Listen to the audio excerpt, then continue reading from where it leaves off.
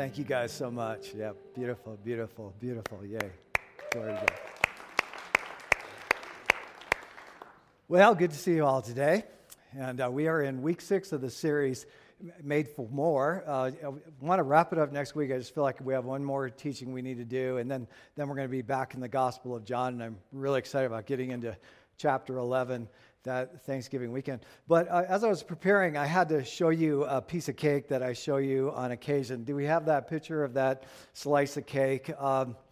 Yeah, take a look at that in case you're hungry. Not fair, somebody say. That is called the Chocolate Tower Truffle Cake. It's one of my favorite discoveries on the planet. There's been a few. I'm on the mission for the greatest chocolate cake ever. And Chocolate Tower Truffle Cake, you can get that at Cheesecake Factory. But what I love about this cake is talking about how many calories per slice. So you ready for this number? 1,760 calories. Isn't that awesome? Yeah, every bite, man, it's awesome. It's awesome.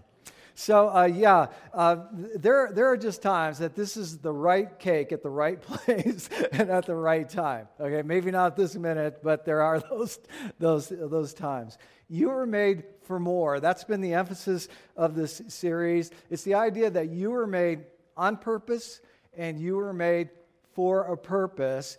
And in some very specific applications, as well as in some very broad applications, you are actually made to be the right person at the right place at the right time.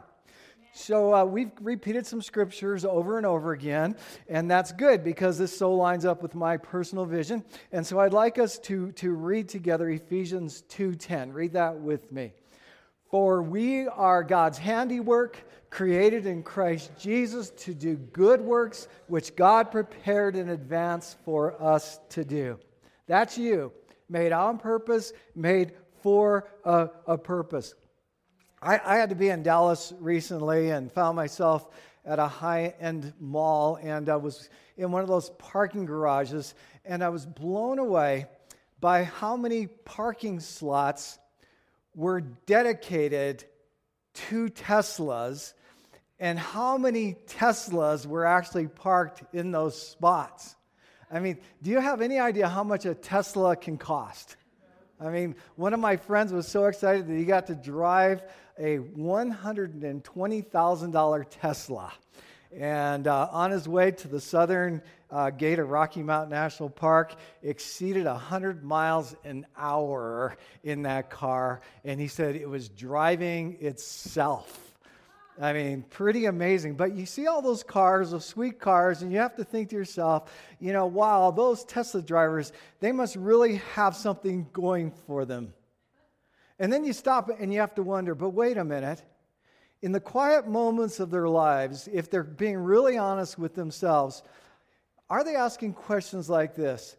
Am I doing anything with my life that really matters? Am I doing anything of significance? So in this series, we've been talking about how significance begins with be. You being who God made you to be.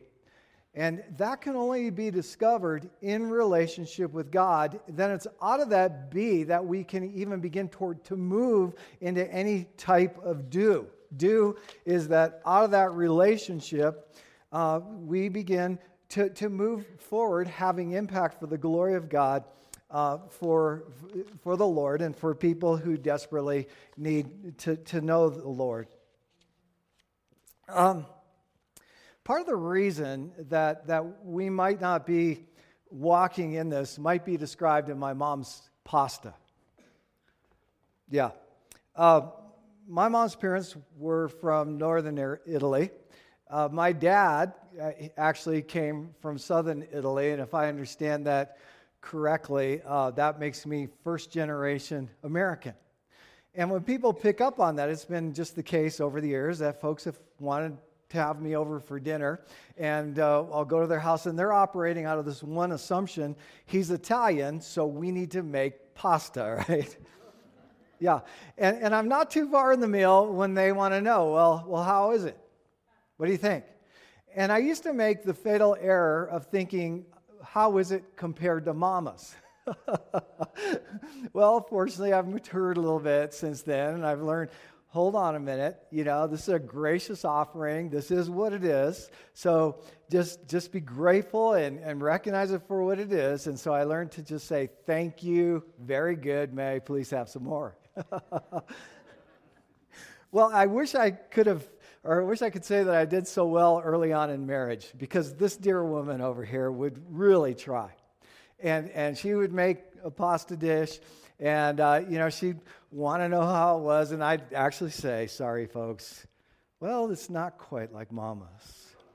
Ooh. That's all vote of sport right there for you, dear, right there, yeah. But one day, she nailed it. And I said to her, this is the best pasta ever. And she just started laughing. And she said, I gave up trying and went and bought a jar of ragu. That's true. Is it true? It's true. It is. And that shows just how pathetic my tastes are, really. Yeah. But my mom's ability to make great pasta really comes down to the pasta sauce. But don't try to ask her for a recipe. There isn't one. Yeah, she might tell you, a little bit of this, a little bit of that. But the truth is, if you're not watching her and walking through it with her, she's liable to miss something along the way, because her ability to make good pasta, great pasta, is really a gift from God. Because there are just those people on the planet that have a knack for certain things. And what I'm here to tell you today is you are unique in your own way. And you don't need to make pasta sauce like my mama or a chocolate tower truffle cake like whatever, okay? But God has given you unique things. And God wants to use you just as you are. According to Ephesians 2:10, God is fashioning you, and He's placed you right where you are to be the right person at the right place at the right time. Yeah. But to know our unique calling, each of us has to come to these three very, very important questions. And the significance and the experience of your life will really come down to these questions. What am I made to be? Who am I? Learning to celebrate who you are. No more comparison game. No more looking to the right or to the left, but beginning with a relationship with God. God, who did you make me to be? Then out of that, we begin to move in those do's, which we discover is the overflow of the greater thing God has put in us. And then out of that, where am I made to go? So here I am. I mean, some of us who are more driven, we like to have a plan, and we want to have it all figured out. And then God has this great big news flash, and He says, I have a plan. I've got it figured out. So when will you finally come to the end of you and put your life in my hands, surrendering to me, trusting me to do with you what I've planned for you since before the beginning of time? Yeah, it's all about the glory of God. Friend, you have a DPA. You have a divine personal assignment. So I just want you to say that. Would you please say, I have a divine personal assignment? Can you say that? Say it. There you go. It's true. John 10:10 says that there's a thief, and he's been robbing people of life. Jesus not only came to restore life, but He came to restore life to the full. God wants you to embrace who you are. Now, over in Matthew 24:14, Jesus gives us these words. He says this, and this gospel of the kingdom, so that's this life to the full that I came to bring, will be preached in the whole world as a testimony to all nations. So in that, many are going to be set free, right? And then Jesus says, and then the end will come. Hallelujah. That means Jesus' return. Amen. Have you ever found yourself being the right person at the right place at the right time? Yeah. Awesome. Yeah. All right, Susan is just in an unusual spirit today. So it's awesome. So let me just ask, anybody else? Okay, cool. I don't want to miss anybody else out there. So love you, Susan. It's awesome. Have you ever had the opportunity to experience someone, maybe even just for you, someone being for you the right person at the right place at the right time? Yeah. So I was thinking about this, and I'm reminded of a nurse who, at a very remote place in Arizona on the Wickenburg Highway, was on the scene after my brother had this head-on collision with a UPS semi-truck. And she was a nurse, she was skilled, and immediately she went to work trying to put my brother back together again. It would be 45 minutes, this is how remote it was, 45 minutes before any sort of rescue vehicle would get to the site. We lost my brother, okay? But in our grieving, I've got to tell you, it gave us tremendous peace to know that he wasn't alone at that time. There was the right person there at the right place and at the right time. Amen. One of my favorite stories happened on an entrance ramp onto a freeway. I was trying to get down to Tucson, and on the way I swung into Phoenix to visit one of my aunts and to stay the night with her. And this is a woman who lived always with a great deal of fear. So when it came time for me to leave, she insisted that she get in her car and I get in my car and I follow her to the freeway entrance ramp so she could make sure I was okay. And, it's kind of silly, I know, but, I said thank you and I followed her lead. And finally we get to the ramp and because she's going at her speed, which is nothing like my speed. And we finally get there, and as I'm accelerating up the ramp, I can see in her rearview mirror that she's not going to move until I'm out of sight. Well, just then, I saw him. I saw this rugged guy with a backpack on the side of the road. So immediately I pull over. I'm prompted by God. I've got to get this guy. And at the same time, I'm thinking my aunt's freaking out right now. So this guy gets in, and clearly he's trying to avoid any small talk. So he says, "I'm tired. Do you mind if I just get some rest?" And so he nods his head as if to fall asleep. But what I didn't know was, in reality, he was listening to my music. Okay, yeah, it was an 8-track.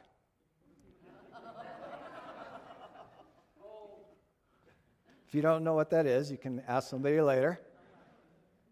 But all the songs were about prodigals who had wandered away from family and faith. And just about every song on this particular, I'm trying to think of another word besides 8-track, but okay, 8-track, seemed to have this invitation, come back home to Jesus. So I'm moving along, and somewhere around the Pinnacle Peak exit ramp, this guy wakes up in kind of a broken voice, said, "Hey, would you mind pulling off somewhere?" And so we found ourselves in a Stuckey's parking lot. And if you don't know what that is, ask about the 8-tracks and Stuckey's later.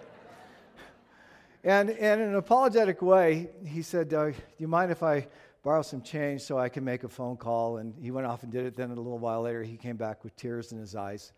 And he said, "Hey, just want to thank you for the ride. This is as far as I'm going. Yeah, thanks." Well, my personality, I was concerned. I was like, "Okay, so is everything okay? Did I do something wrong?" "No, please no, you didn't do anything wrong." He said, 3 months ago, I walked away from my family and my faith. And he said, sitting in your car, listening to your music, it was as if God was speaking to me. And he was saying, "Go home." So I took your change and I went to the payphone.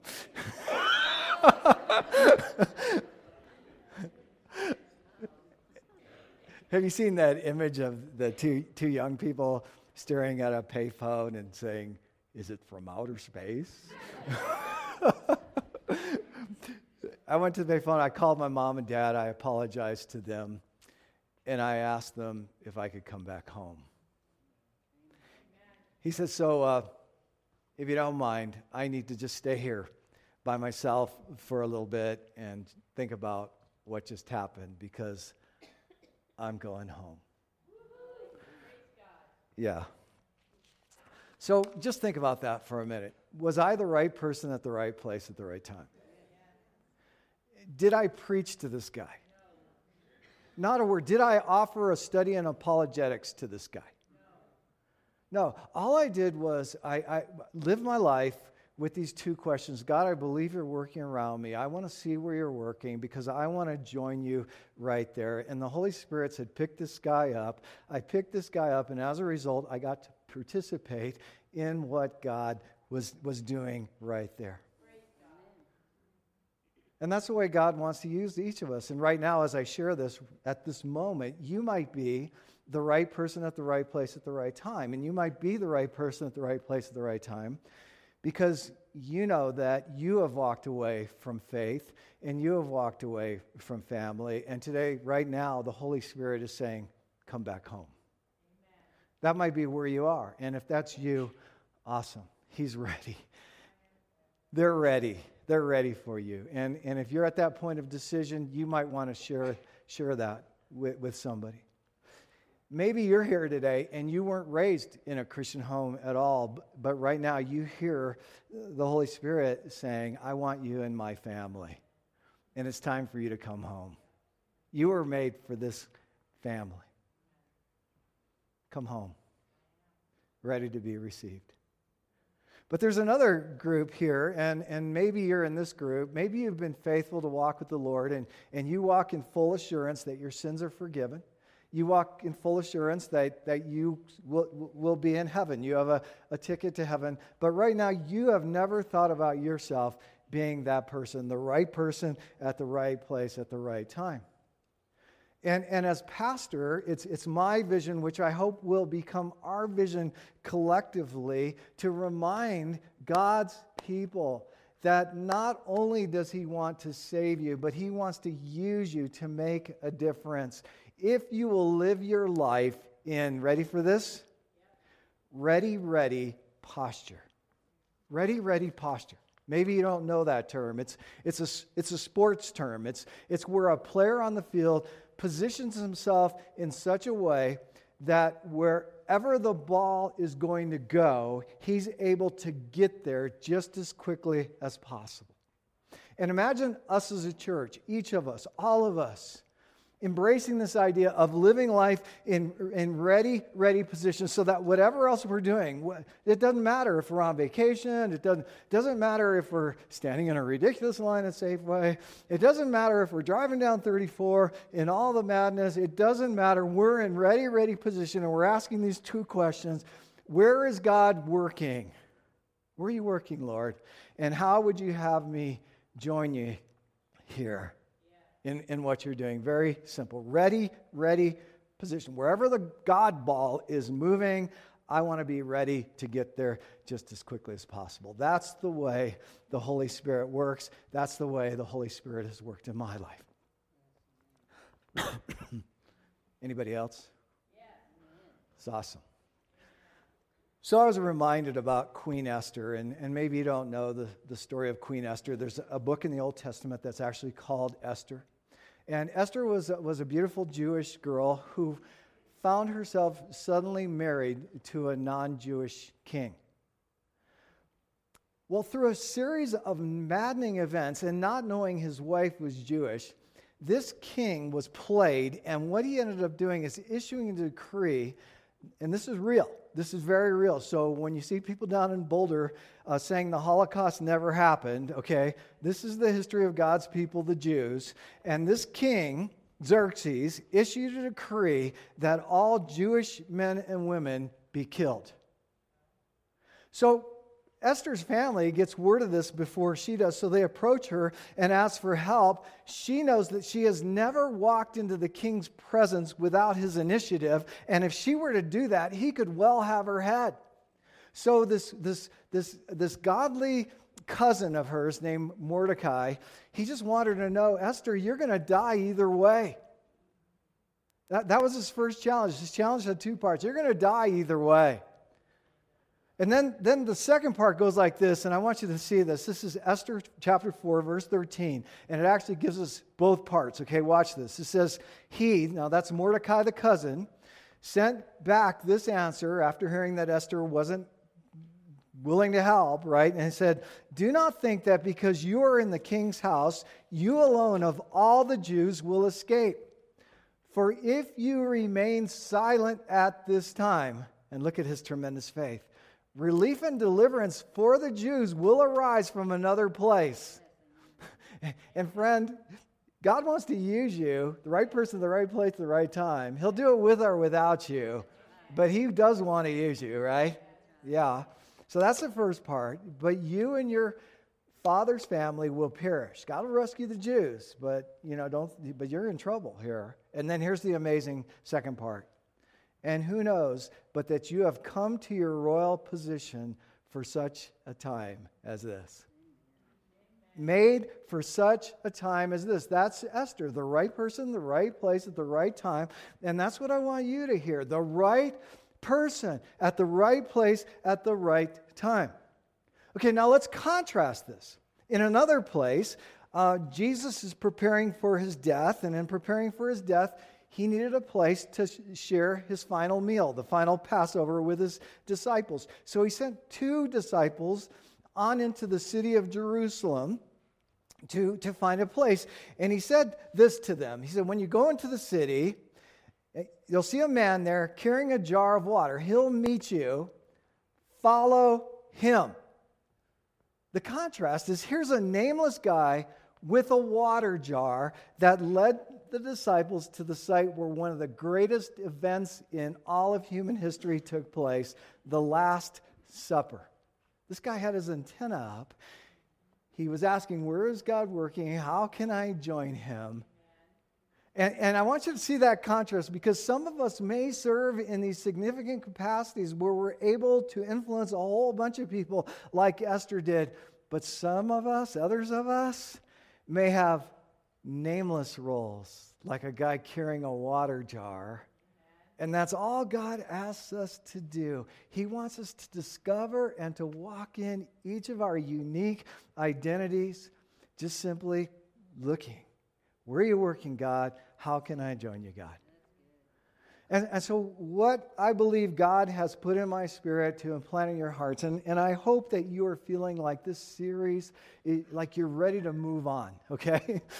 I hope you feel that way, because part of what I understand in all this is that you will know people are finally catching your vision when you're saying to yourself, how much more do we have to listen to this? Okay? And that's what God has called me to. Each of us being influencers for the kingdom of God where we are. And we need to get those questions planted in deep. Where are you working, God? It's a treasure hunt. Living life in a treasure. Where are you working, God? How would you have me join you? And then let me give you some other questions you can begin asking. Am I living my life in relationship with my Creator?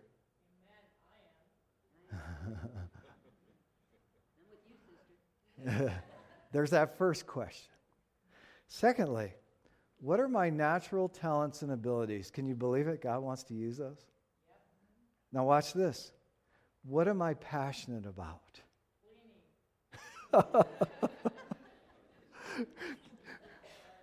Why don't you and I just have a conversation a little bit here? Number 4, what are you burdened by? And number 5, how might God want to use these things? This became all the more real to me because I was prompted recently to reach out to my childhood best friend. And this was a guy with a great deal of possibility, but it saddened me to hear just how disillusioned he was with life. And so trying to encourage him, I said, man, Jim, I just got to tell you how much I value your family. My dad struggling with mental illness, not being able to do things. And here was your dad able to keep one good job all the way to retirement, that your dad would load up the camper and take us camping on weekends. And Jim said, I don't know what you're talking about. My dad was an all-out alcoholic, and the reason you never saw him on our camping trips was because he left us alone so he could sit in his drunken stupor. And he said he was a kind drunk. And then he took it a step further, and I could just feel the vile and the anger towards his dad. And he said, besides, All I ever wanted to do with my life was to be a mechanic, but they wouldn't let me. They forced me to go to college so I could sit in an office all day and waste my life. And I want you to hear it because it's a sad story. And I want to tell each of you, thank you for who you are. Thank you for your faithfulness in your jobs and in your parenting and in your schooling. But I'm here to tell you today that you were created for a whole lot more than just holding a good job, getting a good paycheck, collecting a good paycheck, getting good grades. You were made for a whole lot more than that because you were made for eternity. And in your short existence here on planet Earth, in this messed up time and space that we find ourselves, God is rescuing people from the clutches of that thief, and He wants to use you in simple ways in that process. So hear this. Follow your hearts. Whatever it's been told you can't do that you know you should do, follow your heart. Please follow your heart. Follow your ambition. Follow your passion. Follow your burdens. And then every step along the way, find the treasure hunt. Yeah. Father God, I want to know today, where are you working? Open my eyes to see it because, Father God, I want to know how I can participate with you in what you're doing. I need you to imagine you, right? For such a time as this, the right person, the right place, the right time. No mistake. Let's go to the Father right now. I'm going to invite the worship team up. And God, be glorified in the house today. It's all about you. And do your best work. Because that's what you do anyway. But just do your work. Because it is the best. And each of you standing before the throne of God, consider those two questions this morning. What is it that God brought you here to hear this morning? And then how would He have you to respond to that? Thank you, Father. Do your work. Do your work. Do your work. I'm going to let the worship team lead us, but please consider these things.